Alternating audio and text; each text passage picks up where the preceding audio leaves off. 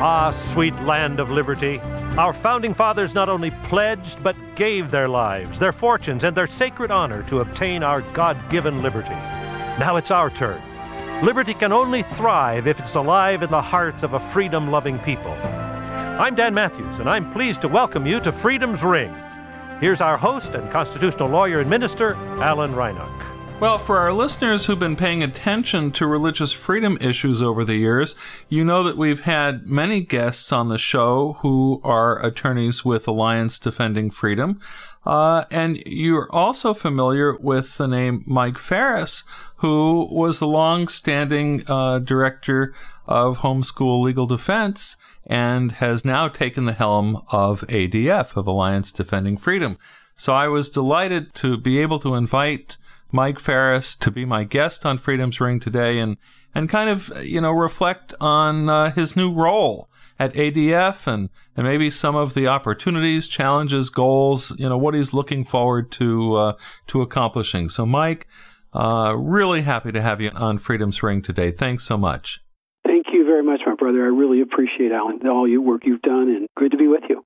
And the same is true here. So, as we're recording today, we just got a decision out of the Washington Supreme Court. Maybe that's a good place to start, because this is a case and an issue that ADF has been championing for a long time. What did Washington Supreme Court decide today? In the case of Baronel Stutzman, who owns a little flower shop in Richland, Washington, that happens to be about 7-8 miles from my parents' home, it has been held to have violated the Washington state anti-discrimination law by refusing to provide the flowers for a same-sex wedding ceremony. All of her constitutional defenses of free speech, freedom of association, and the free exercise of religion were rejected by the court, and basically said that even though all kinds of activity constitutes free speech, burning flags, dancing in certain circumstances, all kinds of protests, all kinds of symbolic acts, the creation, the artistic creation of particular flower arrangements and bringing them to weddings, and where you have to endorse the wedding by your presence, is not protected symbolic speech. And so there's basically, I interpret it as that the state of Washington contends that if you don't like your message, then that's not free speech. I'll leave the court to talk for itself, but from the Attorney General's perspective, that pretty much sums up the case. Now, if I remember, because we've covered this case in previous shows over the years, she has been heavily fined as a result of... The total amount of the fines remains to be litigated, unless we're, of course, appealing this to the Supreme Court of the United States. But if that court doesn't take the case, then we would be returned to the trial court in Kennewick, Washington, and the exact amount of the fines and so on would be assessed. Now, the big ticket item in all this is the attorney's fees, particularly for the ACLU. The actual damages sought by the ACLU's clients, the couple, was $7, which is the fee or the mileage cost for driving to another floral shop. And if they didn't sue for something, then they wouldn't have a case. But it was $7. And to try to collect a $7 fine, the ACLU assigned an 11-attorney team to litigate against Baronel Stutzman. And they're going to be claiming, tens of thousands of dollars for sure, probably hundreds of thousands of dollars against her personally. And so we're going to, go to the Supreme Court and try to win on the merits, but if that doesn't work, we're going to go back to the trial court and defend against the ACLU's outrageous claims. Wow. Yeah, I would guess attorney's fees could run north of $500,000 in this case, easily. It wouldn't be surprising. Easily. You and I know how that... I do discrimination cases on a contingency, and even simple cases will run into the hundreds of thousands of dollars. So moving right along, earlier this month, there was an executive order dealing with religious freedom. It has not been issued yet, but somehow it was leaked. The left is certainly... up in arms very upset with it. But there clearly is need for a bit of a pendulum swing and further protection for religious freedom. Tell me what your view is and what you know about what might be in an executive order that, for all we know, by the time we're aired, will in fact have been issued. Well, we hope it's been issued by the time this is aired, but there's a bit of uncertainty coming out of the White House on this subject, and we are urging people to call the White House comment line at 202-456-1111 and urge the president to right the ship on religious liberty like he promised in his campaign. And so that order could do a number of important things. It could not solve cases like the Barronelle-Stutzman case that we've been talking about, because that's brought by the state of Washington. So we could only solve things that are the federal government's taking direct action against religious liberty. And an example of that is a current case at ADF, or it's a demand letter stage right now. The U.S. Department of Agriculture pulled out its inspectors from a family-owned meat processing plant because the owner left an article on the break room table giving the Christian view on same-sex marriage. And the USDA says that was hate speech and inappropriate conduct, and they threatened to pull out all their inspectors and having the effect of closing down the meat processing plant because this private owner in his private property in his break room dared to use his freedom of speech to say a message that these meat inspectors didn't like. Well, the president's executive order could fix that now. And it could fix things like the attempt by the federal government to continue to force Christian organizations, like the Hobby Lobby case. They have not completely relented from the attempts to force Christians to fund abortions through their insurance programs and many other things where basically the Obama administration waged war against religious freedom in the name of many kinds of political correct theories and behaviors. And President Trump simply needs to erase that. It's not that we want a president to make law, because that's Congress's job and the state legislature's job, but we want the president to undo all of the hateful things that President Obama and his team did against religious freedom and religious people. And you're saying that there's some concern about whether the administration will release an executive order on religious liberty?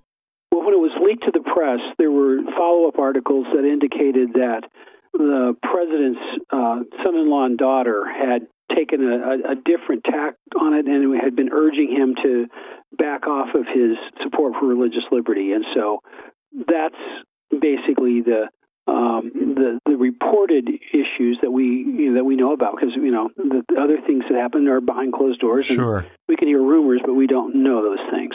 So we're just hopeful that the president's going to keep his promise, and there is some concern about what the ultimate position is going to be. But at this point in time, we just think the president needs to be encouraged, and there's no need to bash him or question his steadfastness on his promises, but just simply to urge him to keep his promise.